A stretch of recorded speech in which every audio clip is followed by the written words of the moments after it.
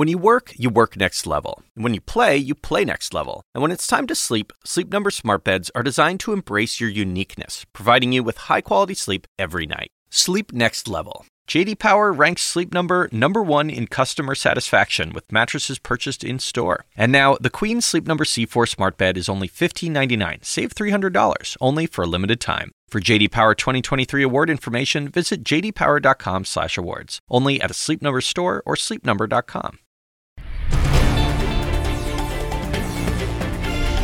Hello, everyone, and welcome to Amanpour. Here's what's coming up. From Gaza to Ukraine and beyond, we take a hard look at the suffering of civilians trapped in war zones with Martin Griffiths, UN humanitarian chief. Then, Taiwan voters have spoken, but what effect will the result have on China? Journalist Emily Wu joins us from Taipei. Also, meet Sandra Hüller, the actress who stars in 2 of this award season's buzziest contenders, Zone of Interest and Anatomy of a Fall. Plus, as Iowa caucus goers gather in the January deep freeze, Hari Srinivasan speaks with New York Times national political reporter Asted Herndon.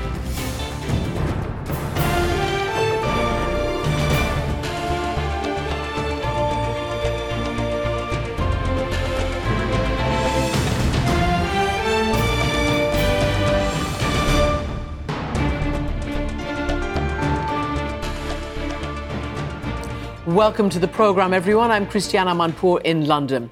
Houthis fired a ballistic missile at a U.S. vessel off the coast of Yemen today, showing that they're still fighting even after U.S.-led airstrikes, adding to fears the Israel-Hamas war could expand. After 100 days of this war, the toll on civilians keeps getting worse. The World Health Organization warns Gaza could be on the brink of famine, with the entire population, more than 2 million people, suffering from an acute shortage of food, water and medical assistance. The United Nations is desperately trying to plug the aid gap here and in other war zones. Martin Griffiths, Under-Secretary General for Humanitarian Affairs, tweeted about Ukraine today, saying, "Remember Ukraine, we do. People continue to face death and displacement as homes, hospitals and schools are destroyed." We spoke about the alarming rise of war around the world amid the failure of diplomacy when he joined me from UNHQ in Geneva. Martin Griffiths, welcome to the programme. Look, we're obviously going to talk about the important matter of Ukraine, but first to the breaking news. Yet more, military action in the Red Sea and strikes also by the US and the UK on the Houthis in Yemen. You used to be the special envoy for relief there, and you were very instrumental in brokering some kind of cessation of hostilities. What is your biggest concern about the current state of play? Well, look, Yemen, Christiane, as you know, because we've talked about this before, was one of those few, perhaps the only place in the world where we all had some hopes of real peace after 6 or 7 years of terrible war. And that is being snatched away from us by these circumstances. And I'm not blaming one side or the other. I can understand why those strikes happened and so forth. I can understand, although not agree with the Houthi reaction to it.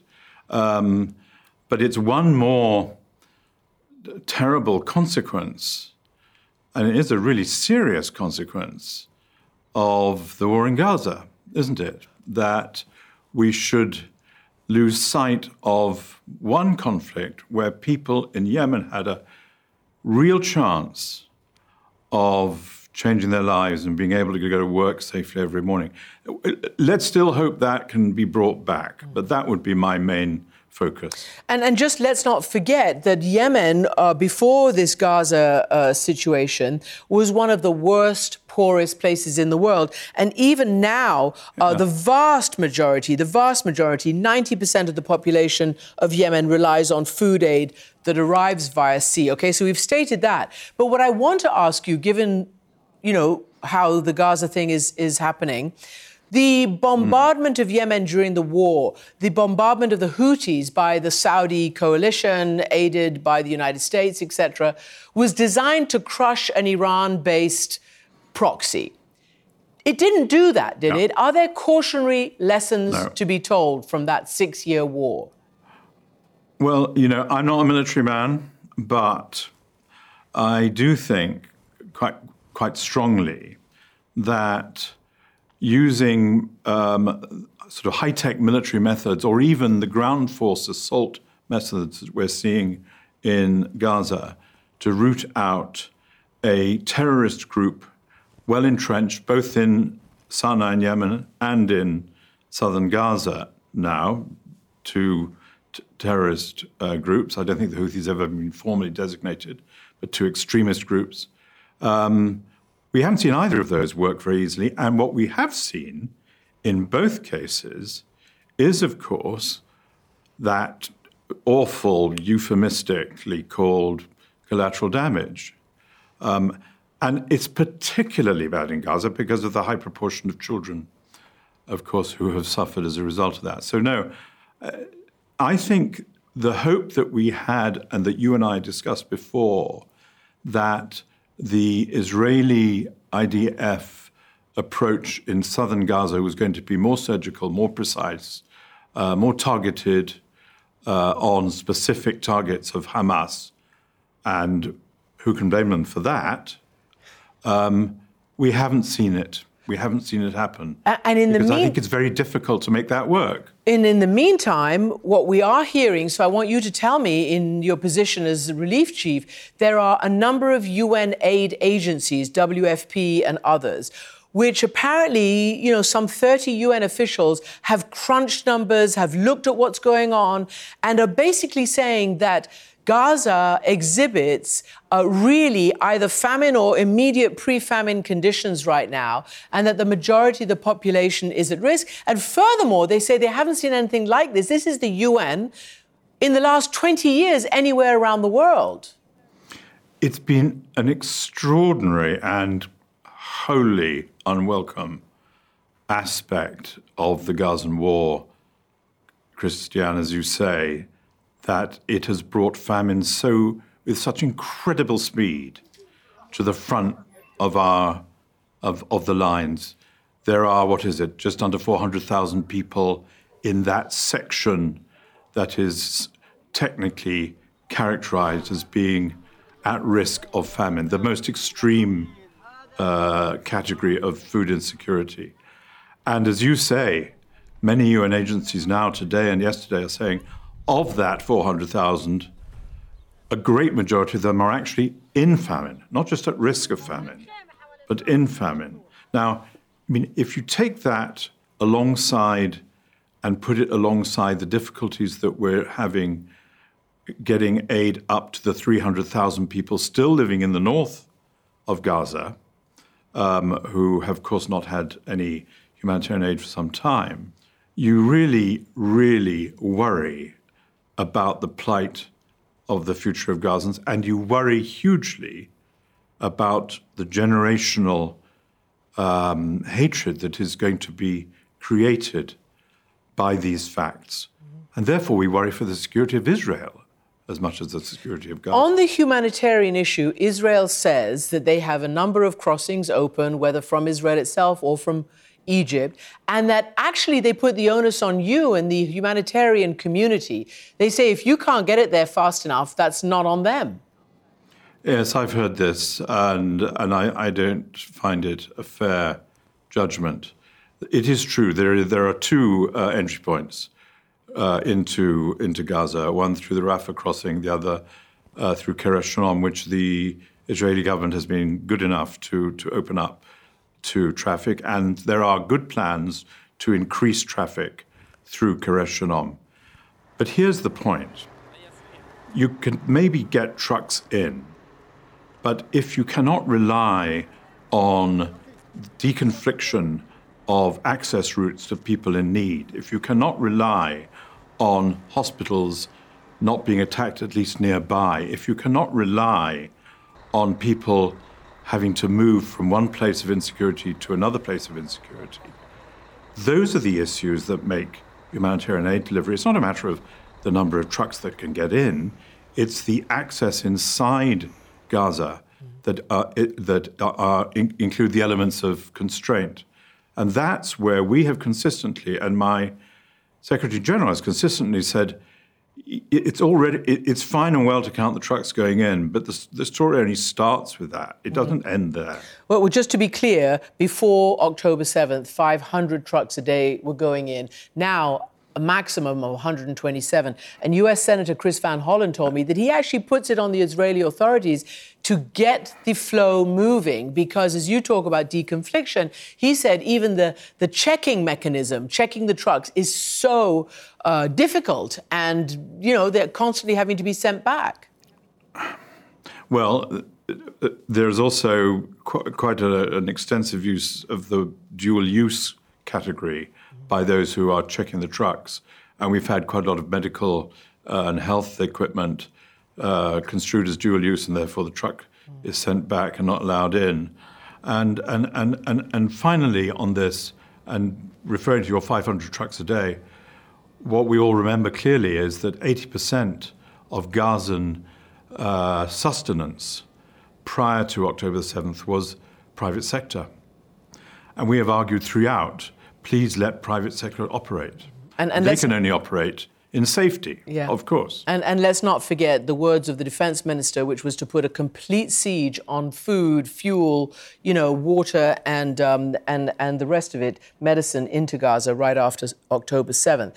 But I want to switch now, because it's also a fallout, to Ukraine. It seems, honestly, that Ukraine has fallen off the map. As I, introduced you with your tweet saying, has anybody forgotten Ukraine? We haven't. What are you desperate for now? What are you, tweeting and asking for now for Ukraine? Well, we're asking for just over $3 billion for a humanitarian aid operation for this year, which is, by the way, about $600 or $700 million less than for last year. So we tried to push it down to something more affordable. We're very worried as to whether we're going to get it, because the competition for funding across the world, of course, because of Gaza and Sudan and elsewhere, is very fierce. The worry, I think, that we have about Ukraine is that the absence of humanitarian aid funding has become an attack on the fabric of society of Ukraine itself, because it is humanitarian aid which is largely keeping communities alive, and not just through food or medicine, but through places of work, places of community, schools, and so forth. Ukraine's extraordinarily resilient society is under grave threat, and our emphasis today in the launch of this new appeal is, first of all, please, for God's sake, remember Ukraine. And while we're doing it, remember Sudan as well. Let's come back to that. But remember that in Ukraine, what we need to do is to maintain communities and their community resilience. That's what's needed. Yeah, and just to mention, according to the UN, 40% of Ukrainians today require humanitarian assistance this year. So you were talking about communities. I want to read you something, because so many people who've stayed behind, especially near the front lines, are the elderly. They aren't able and unwilling to move. In the New York Times, here's a quote from there. Ukraine's elderly are often the only people who remain along the country's hundreds of miles of front line. Some waited their entire lives to enjoy their twilight years, only to have been left in a purgatory of loneliness, I might add, and insecurity and danger. What are you hearing, and can you reach those communities? There's, along with this awful theme that, again, you and I have discussed, which is that leaders tend to reach for the gun as the first option to resolve differences between themselves, and we see it in Sudan and Ukraine and elsewhere, and Gaza and elsewhere. Along with that, the viability and the resilience of common humanity is extraordinary, and the way in which people clutch onto their homes and their assets and the communities that surround them is a universal truth. Did you know that last year, I'm sure you did, of course, Christiane, last year in Britain, the people of that country gave $12.7 billion to charity. Much, much more than the government aid program. I mean, humanity has not been lacking. Heroism is as much a feature of the war in Gaza and Ukraine as is the cruelty that has gone along with those who've reached for the gun. And it is that humanity which defines us and which we must recover.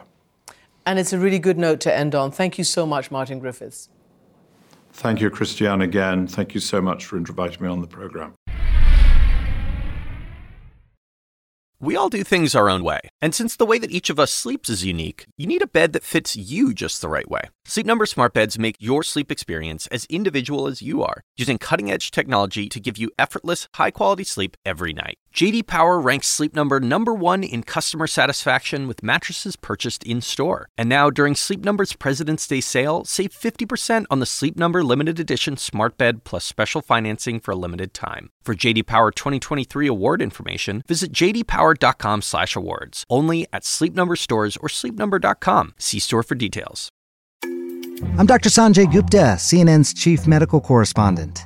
This week on Chasing Life, I sit down with Giles Yeo. It is a problem of our brain influencing the hunger. So hunger is a brain scenario, even though the feeling of hunger comes from your stomach. It's a very new and provocative way of thinking about a condition that impacts more than 40% of Americans. But the thing is, this approach could have big consequences for the way that we treat obesity. Listen to Chasing Life, wherever you get your podcasts.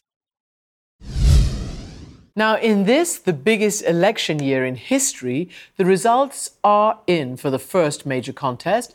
Taiwan's Vice President Lai Ching-te is the new president-elect. Beijing made clear its opposition to Lai, who emphasizes the island's democratic right to decide its own future.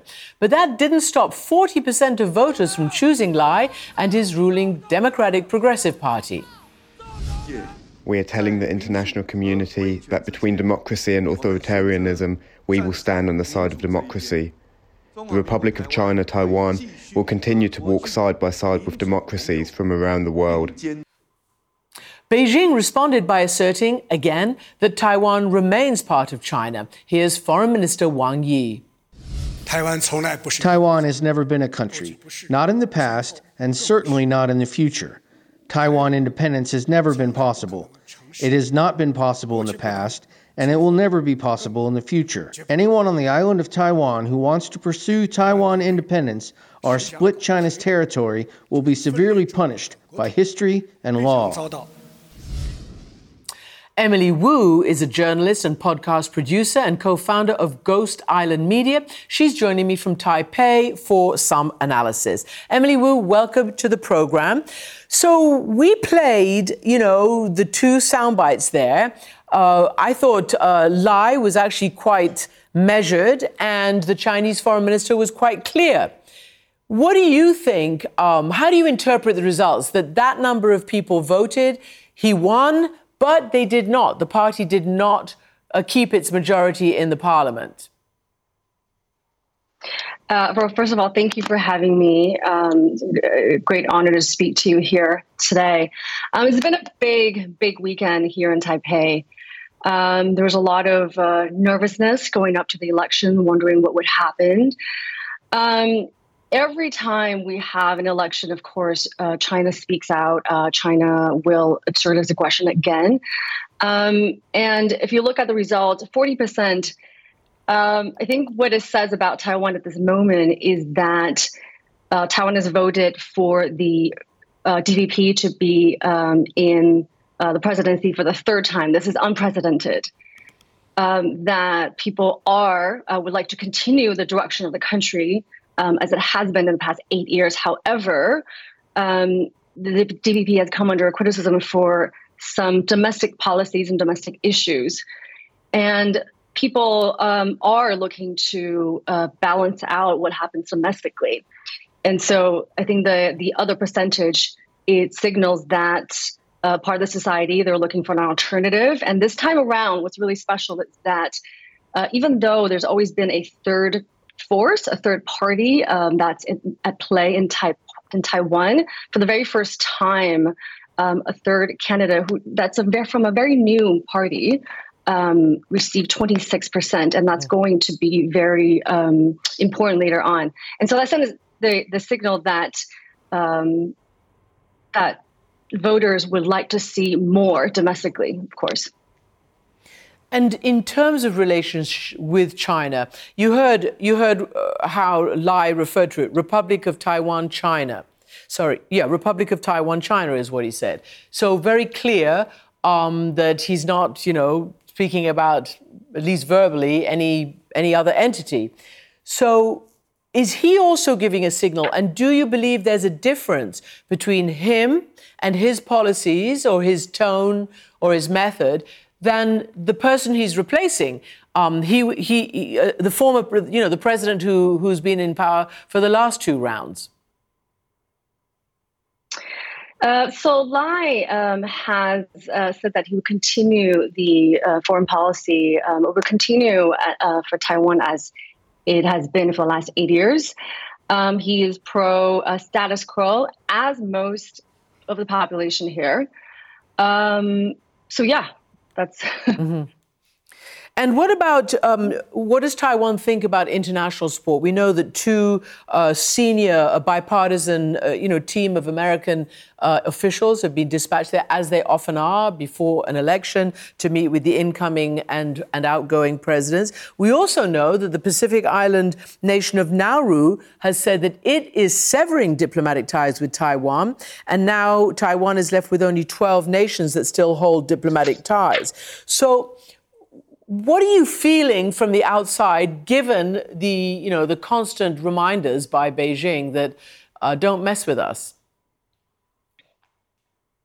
It is quite tough it's quite tough to be a part of a country that you have a giant next door that's constantly using what it can, international influence to keep your international to keep our international influence limited. It is very, very frustrating. And I think every time we lose an ally, we're bummed out. Of course, we're bummed out. But I think the people here, I think we've shifted away from finger pointing and to stand for unity and say this is why Taiwan needs to have more voices internationally. And this is where unofficial partnerships come in. And this is something that from government to private to the civic society level, everybody's working really hard to try to get Taiwan's voice out in the world because of the other big voice, which is China, which has been very loud about its narrative about what Taiwan is. You heard what Foreign Minister Wang Yi said. If anybody tries to consider Taiwan independent or say it or work for it, they will be punished, he said, by history and by the law. How do you all interpret that, given exactly what happened, for instance, in Hong Kong? Different system, but nonetheless, Hong Kong since 2020 has been a very different place. Whenever we hear that from China, again, it is very frustrating. They are writing out our rights to be a country at the moment. Taiwan, as it exists today, it is an independent nation. We have our own president. We have our currency, military, constitution. So it is very difficult to hear that over and over again. But I think over time, over the last 10 years, I think the status of Taiwan, the reality of Taiwan has been more known internationally. I think there's a lot more empathy and understanding on what is happening here now versus, I think, in the last decade where China was the only story that people understood. And so their narrative was the only one that was heard. But the reality always living here has been always really different. Kind of you're struggling to exist internationally. So whenever we hear that, we as Taiwanese, we have to continuously to push back and also let the world know that's the other reality. Now on national security law, really unfortunate what happened in Hong Kong. Over in Taiwan, there's no censorship. There is complete freedom of speech, free press. So national security law it comes into play for rights workers, for people in government democracy. And so it's not something that. Okay, final question. Who is Lai? He started off professionally as a doctor and in the mid-90s went into politics. In our last, 40 seconds, give us a brief profile. Yeah, he's somebody who he grew up in a mining town in Taipei. Lost his father during his childhood, and he grew up to be a really hardworking person. And then he became a doctor, and then he entered politics. He was a mayor in Tainan City at some point, which is really important because that is a major DPP base. And he's been our vice president for the past 4 years. Now he's also partner up with our vice president-elect, Li Qingshan, who was most recently our top envoy to the U.S. Okay. All right. Thank you so much, Emily Wu. Thanks for joining us from Taipei. Now, in Hollywood, it is, of course, awards season. At last night's Critics' Choice Awards, Oppenheimer notched up the big win, though star Cillian Murphy was snubbed, and the Best Foreign Film Award went to the French courtroom thriller Anatomy of a Fall. That film is one of two leading contenders, starring my next guest, Sandra Hüller. The other one, the chilling Holocaust drama called The Zone of Interest, is Britain's entry for Best International Feature Film at this year's Oscars. What an extraordinary year it has been for Sandra Hüller, who's joining me now from Leipzig in Germany.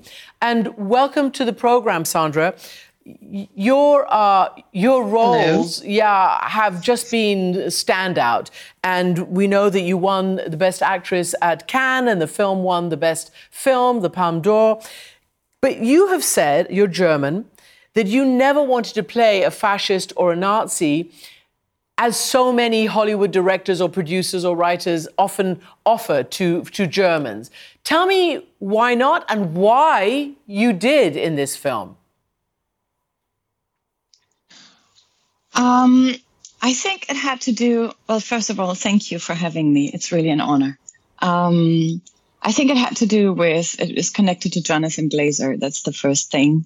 And I think his artistic choices that he made in the beginning, that he told us about, Christian Friedel and me, in the first meeting, the way that he would place the cameras, that he would shoot the film in the original, almost the original place, that they would rebuild the house of the Husses, that they would plant the garden, all these things. So it seemed more like it didn't seem to be like the usual way to film this period of time. And that interested me very much. And also he was very clear about that he had the same feelings that I had. So we that kind of matched. So let's just explain. Jonathan Glazer is the director. He's British. And this film is extraordinary because it chills you with the horrors of the Holocaust while never showing inside the camp. And we constantly watch you, Mrs. Hess, and your husband, Mr. Rudolf Hess, who was the camp commandant, living an aspirational middle-class life while the horror was going on across the wall. So tell us a little bit more about it. I mean, I've never seen this horror portrayed in this way. I think what Jonathan wanted to achieve was a certain sort of discomfort in the audience, because sometimes when you see things and you can, I don't know, we talked a lot about the exploitation of the topic, if you know what I mean, and what it would mean to show the suffering of the victims again and again and again, which would mean that other people would have to embody that again and again and again, and it would re-traumatize again and again, So it was a constant, things were reproduced all the time. And he was interested in our connection to the perpetrators. What connects us to them? What is there not so much difference maybe? Because what would we do to have a little comfort in our lives, to have our little garden and to send our children to school and not be bothered by anything that goes on behind the wall? So he chose this perspective to show that it is, they are connected to us today. And it is possible to be there and to turn away. And since you mentioned the wall and the garden, which abuts Auschwitz, I want to play a little clip which is you with your mother in the film, talking about essentially what a lovely place you have. Das hier ist die Mauer vom Lager. Ja, das ist die Lagermauer. Also da haben wir auch noch Wein gepflanzt, damit das zuwächst, damit man das nicht mehr so sieht. Vielleicht ist ja Esther Siffermann da drüben. Wer war das nochmal? Ja, die, für die ich geputzt habe. I wonder if you agree that just that scene, and including the fact that, the director used sound of what I think are the furnaces, sound of people's cries, and not the video, as you said. It's even more chilling, maybe, than actually seeing what we've seen in historical footage and, as you say, other films that may have exploited the Holocaust. I think that a lot of people, not all of them, as we can see today, are familiar with these pictures. So the noises, I think, trigger a sort of memory that everybody has. And also it kind of reaches deep into the subconscious. That's what Johnny Byrne kind of created with his sound work, which is incredible. I think the research that he did to find these noises and to recreate them, and the accuracy that is in his work is just astonishing. So yes, I think it goes beyond the intellect and anything that we can grab or capture. My English isn't enough, but and you said that. I think maybe the director or you did it. They asked you all as German actors to examine your families, your connections, to know, more about your own history. Is that correct?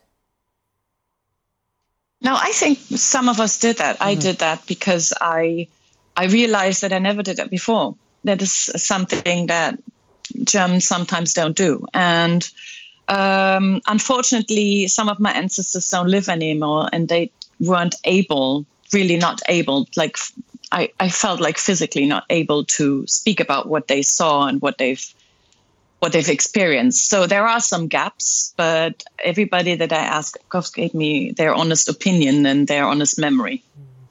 Can I ask you, let's switch, because it is absolutely extraordinary that you are in these two phenomenal films, because Anatomy of a Fall is the other film you're in that, as I said, won at Cannes. And in fact, Zone of Interest came in kind of second at Cannes. So it's very, very, you're here, there, and absolutely everywhere. And the languages, there's so many languages. There's German, there's French, and there's English, and you have to speak them all. I mean, a kind of a strange question, or I don't know if it's strange, but I don't know whether there's an answer. Was it difficult to play these two different roles, or were there similarities in the characters? In the end, they're all human, so there must be something that connects them. But I didn't feel that way. And there was a gap between them, a very long gap, where I made another film. So there were 3 films in a row that, of course, I had to connect them energetically somehow to make sense of all the movements, between the characters. No, but the question comes up very often because there are 2 mothers. And if I felt a certain connection through motherhood, then I can clearly say no. Exactly. Now, Anatomy of a Fall is described, in the blurb as a French courtroom thriller, which it is, a lot of it, but it is also the story of a wife and a husband and their one child. And you two, as a couple, are writers. You, the wife, who's also called Sandra, like you are, is a better writer and more rewarded. And clearly that causes some problems with the husband. Here is a little clip of you two. I'm not the one who put you where you are. I've nothing to do with it. You're not sacrificing yourself, as you say. You choose to sit on the sidelines because you're afraid. Because your pride makes your head explode before you can even come up with the little sham of an idea. And now you wake up and you're 40 and you need someone to blame. And you're the one to blame. So that's been written a lot about, that scene. I wonder how you perceive it, because it's quite rare that wives go there, and actually put the kind of whining husband on the spot. Yes, and I have to tell you that it felt really liberating to do that. I was very happy to do that. And at the same time, of course, very painful because these two really love each other. I'm sure about that. And I'm also not sure if she's the better writer. I think maybe she has another form of discipline or another routine or something that I think he can write. That's what she says too. It's just that he made a different decision and now he's suffering from it and is not able to change it back. Yeah. And then, I mean, this is the whole story is that he falls out a window and it's seen by the son, who is partially sighted, if I'm not mistaken. And that in itself creates a huge drama. Who did it? Did you do it? You're obviously accused of doing it. You're taken to court. And the son, which I find so difficult to watch, is implicated. He has to be a witness in court. Talk to me about that. Well, I think I have to correct this a bit. The son doesn't see the father fall out of the window. He finds him in front of the house. And he cannot see very clearly, so he finds them with the help of the dog. So nobody really knows what happens. And in court, we see all sorts of variations of what could have happened, which is very smart of Justine Triet, that she shows all the versions of the story with the help of paintings or with experiments and with a lot of experts that talk about it.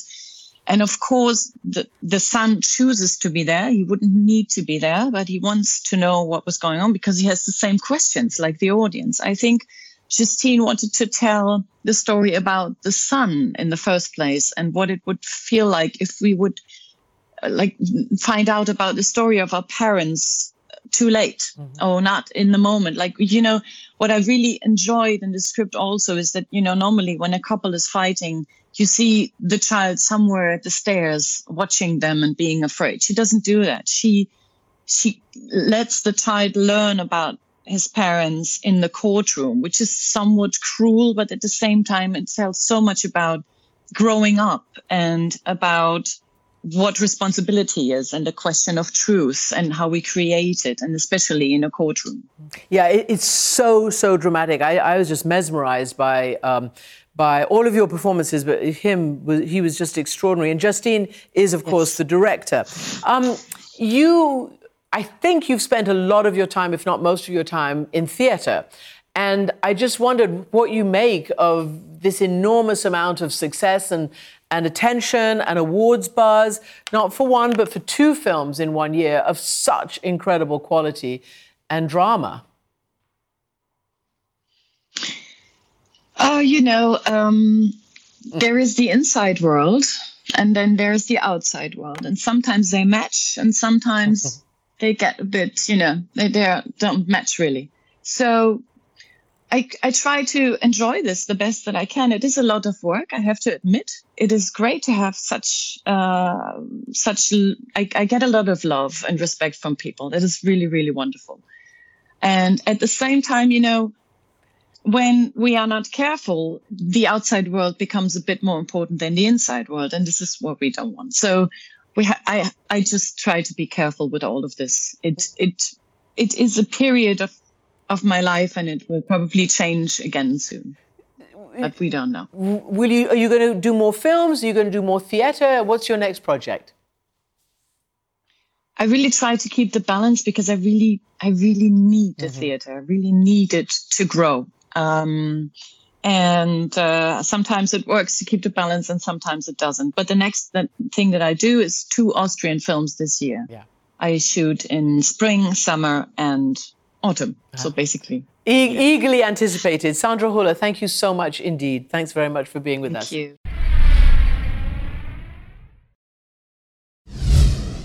Now, an important bellwether for the US presidential election, Martin Luther King Day, is also Iowa Caucus Day for GOP presidential candidates. Despite facing many criminal charges, former President Donald Trump entered as the front runner. With Governor Ron DeSantis and former Governor Nikki Haley competing to be a strong alternative. New York Times national political reporter Asted Herndon joins Hari Srinivasan now to speak about what's at stake. Christian, thanks. Asted Herndon, host of The Run-Up at the New York Times. Thanks so much for joining us today. Thank you for having me. I appreciate it. Yeah, so tonight, folks in Iowa do something that the rest of the country really doesn't do. That is caucus for our, let's say, overseas audience or even the audience at home. Explain just a caucus before we have this chat. Yeah, I mean, unlike a kind of normal primary in which polls would open at a typical time and kind of people would vote throughout the day, a caucus is a kind of community event.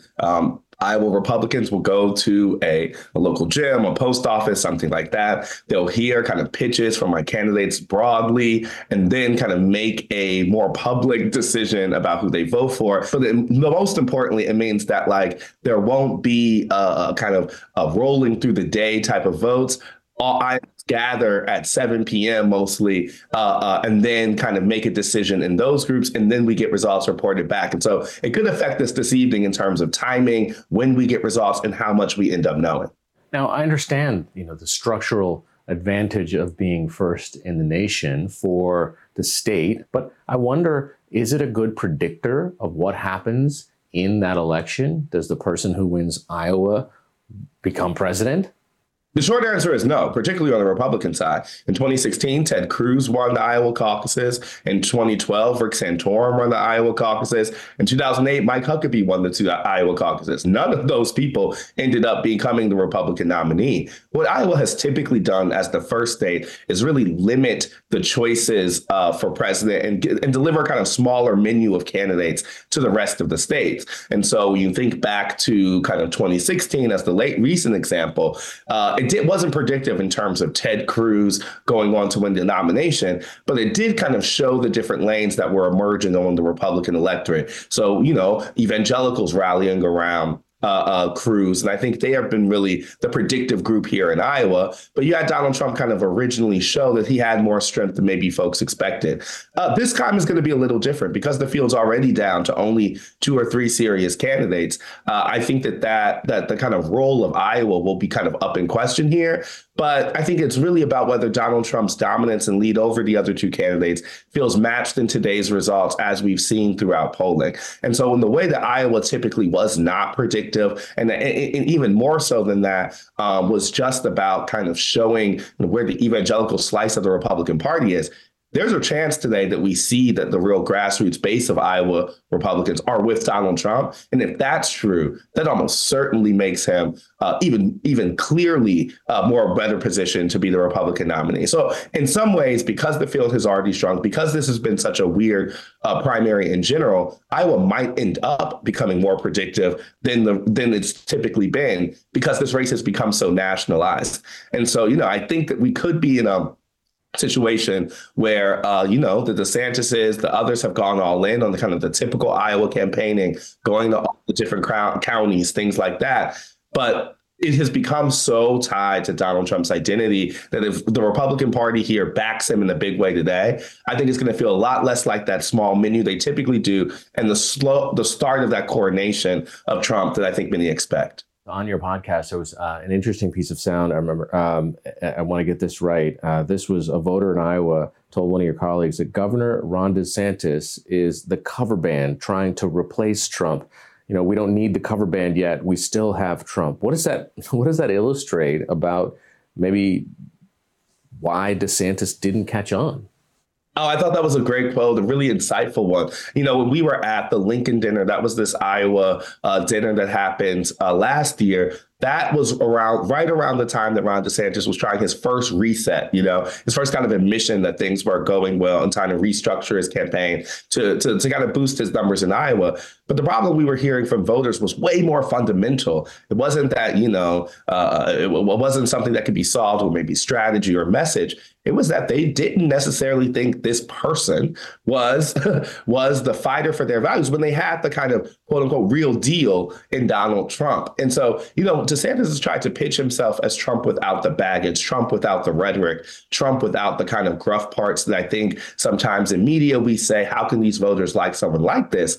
When for a lot of Republicans, that's the exact reason they like it. They like that he kind of intimidates the system, that he agitates media, that he threatens political opponents. Those are not kind of side dishes to the Trump appeal, but kind of the main course. And so as Ron DeSantis was trying to smooth out some of those edges or pitch himself as a more intellectualized version of that, a lot of voters were saying that's not what we wanted. And so when I hear the cover band quote, that's what I think about, is that the assumption that Donald Trump needed to moderate either in tone or message, and that that's what Ron DeSantis showed. That was a bad one, because for a lot of the Republican base, the authentic version of Donald Trump, no matter how distasteful, no matter how controversial, that's the one they want. Well, now let's talk about the other leading candidate here in this is Nikki Haley. She served as the former U.S. ambassador to the UN under Trump.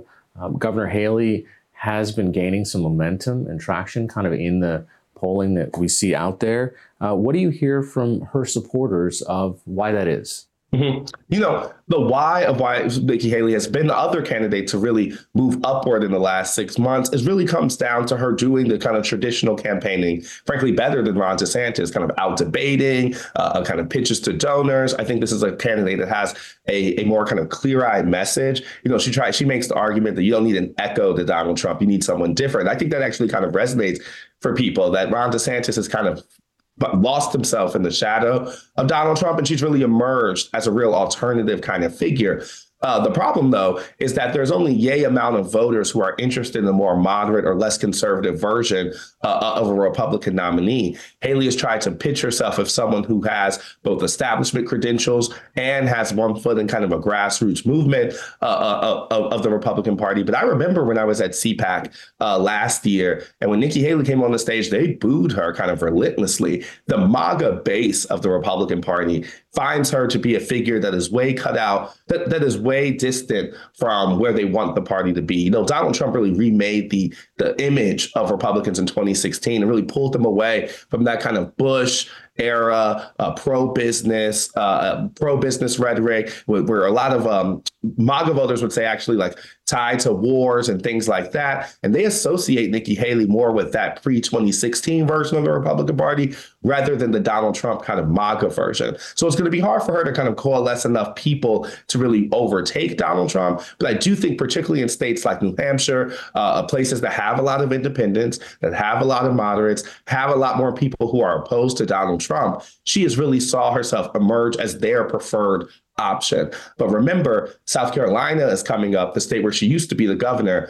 And every piece of polling or every piece of anecdotal data tells us that Donald Trump's lead over her in South Carolina is bigger than Iowa or New Hampshire. So she would not only need to do well in New Hampshire, but really make sure she can find a way to gain traction in her home state. Because I think if Donald Trump were to win there, that would be the clear signal that this race wasn't maybe much of a race at all.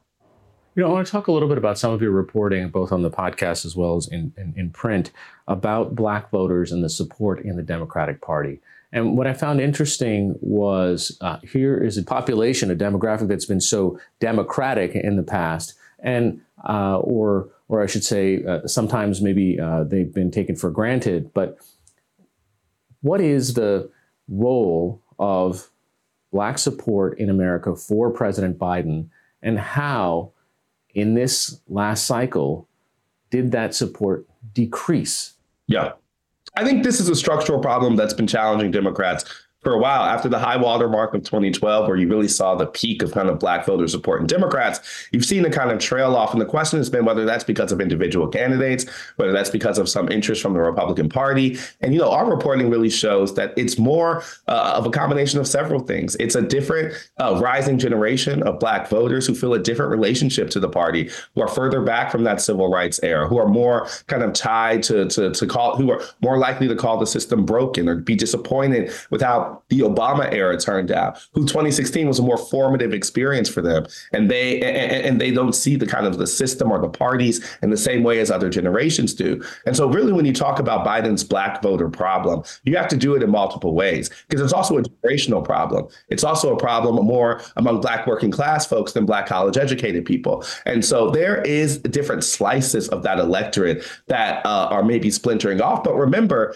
it was always unique that so many Black voters backed Democrats in those numbers originally. And so what you're seeing is kind of a historic, unique kind of backing of the party maybe start to splinter as the electorate kind of changes and diversifies in different ways. I also think important distinction here is you're increasingly having Black Americans, Black immigrant Americans who are part of that population, who have different views and maybe are less rooted in a kind of historic relationship between African Americans and the Democratic Party. And so that's been what our reporting has shown, is that the nuances in Black electorates, the fact that it's not monolithic, is the exact reason why it's challenging Democrats in some ways. Because remember, Biden made explicit promises to Black communities as he was being nominated in 2020, because older Black voters, particularly folks in the South, really made him the nominee. And he knew that. And he went to them and said consistently that he was going to be a president that followed through on those promises.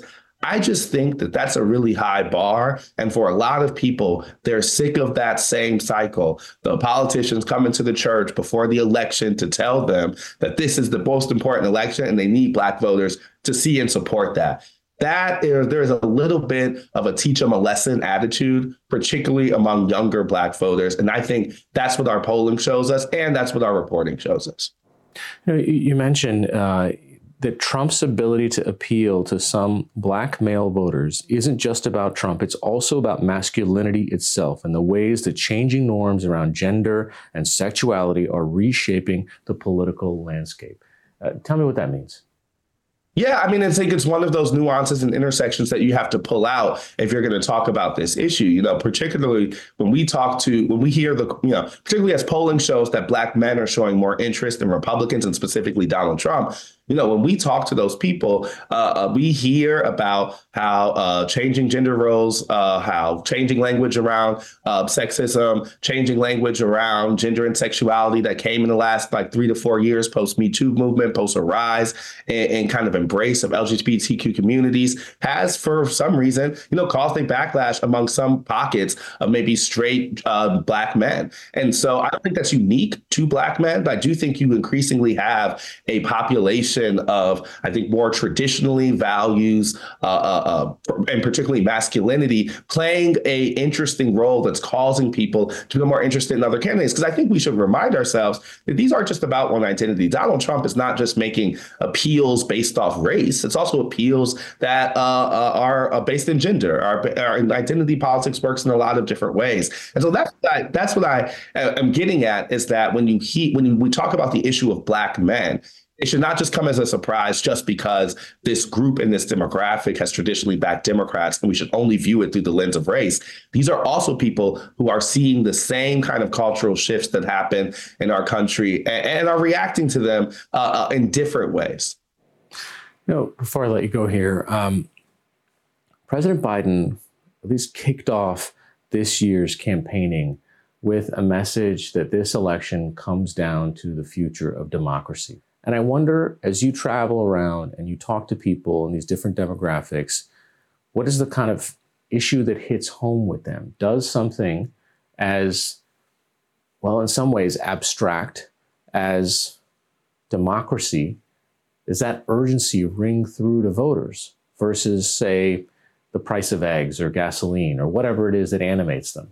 I would say it's kind of expressed in different ways when I talk to voters. You don't hear too many voters say, oh, I'm prioritizing protecting the project of American democracy. But you do have people who are worried about Republican extremism and are prioritizing trying to stop what they think is a different version of the Republican Party. That language that you hear from President Biden is often reflecting from voters. And I do think the midterms give us a good example that you can build a coalition of people who are more independent, maybe have voted for Republicans in the past, and motivate some Democrats on the idea of stopping Republican extremism. Because I think that includes a democracy argument, and for a lot of people, includes an abortion rights argument too.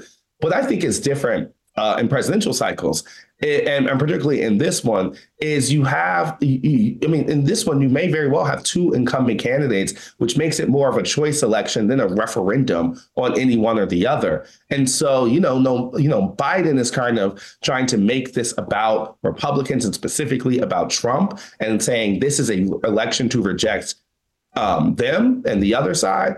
Where I hear from a lot of people is they feel the choice about Biden, and particularly age and the kind of sense of disappointment, things like that, against that choice of the Republican side. And so I don't think the Democrats can just say the other side is bad.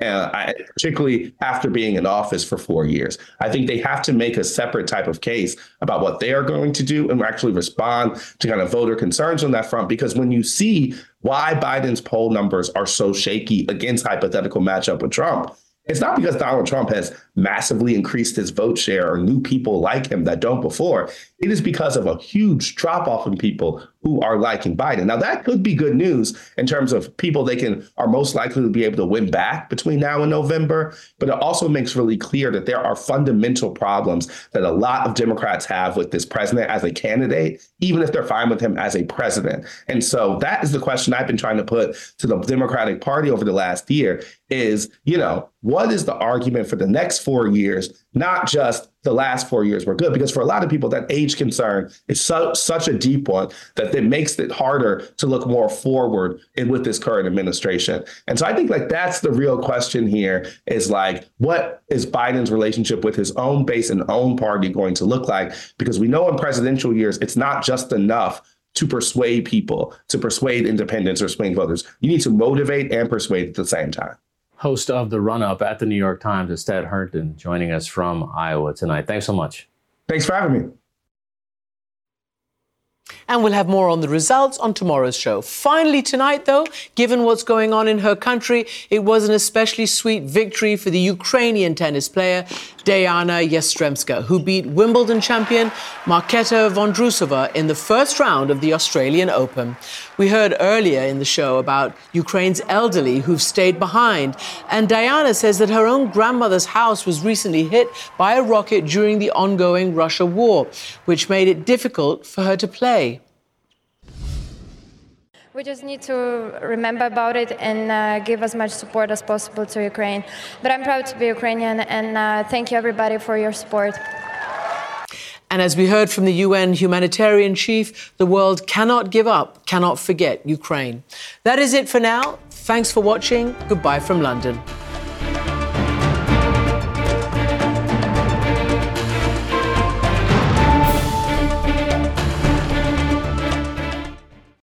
We all do things our own way. And since the way that each of us sleeps is unique, you need a bed that fits you just the right way. Sleep Number smart beds make your sleep experience as individual as you are, using cutting-edge technology to give you effortless, high-quality sleep every night. J.D. Power ranks Sleep Number #1 in customer satisfaction with mattresses purchased in-store. And now, the Queen Sleep Number C4 smart bed is only $15.99. Save $300, only for a limited time. For J.D. Power 2023 award information, visit jdpower.com/awards. Only at a Sleep Number store or sleepnumber.com.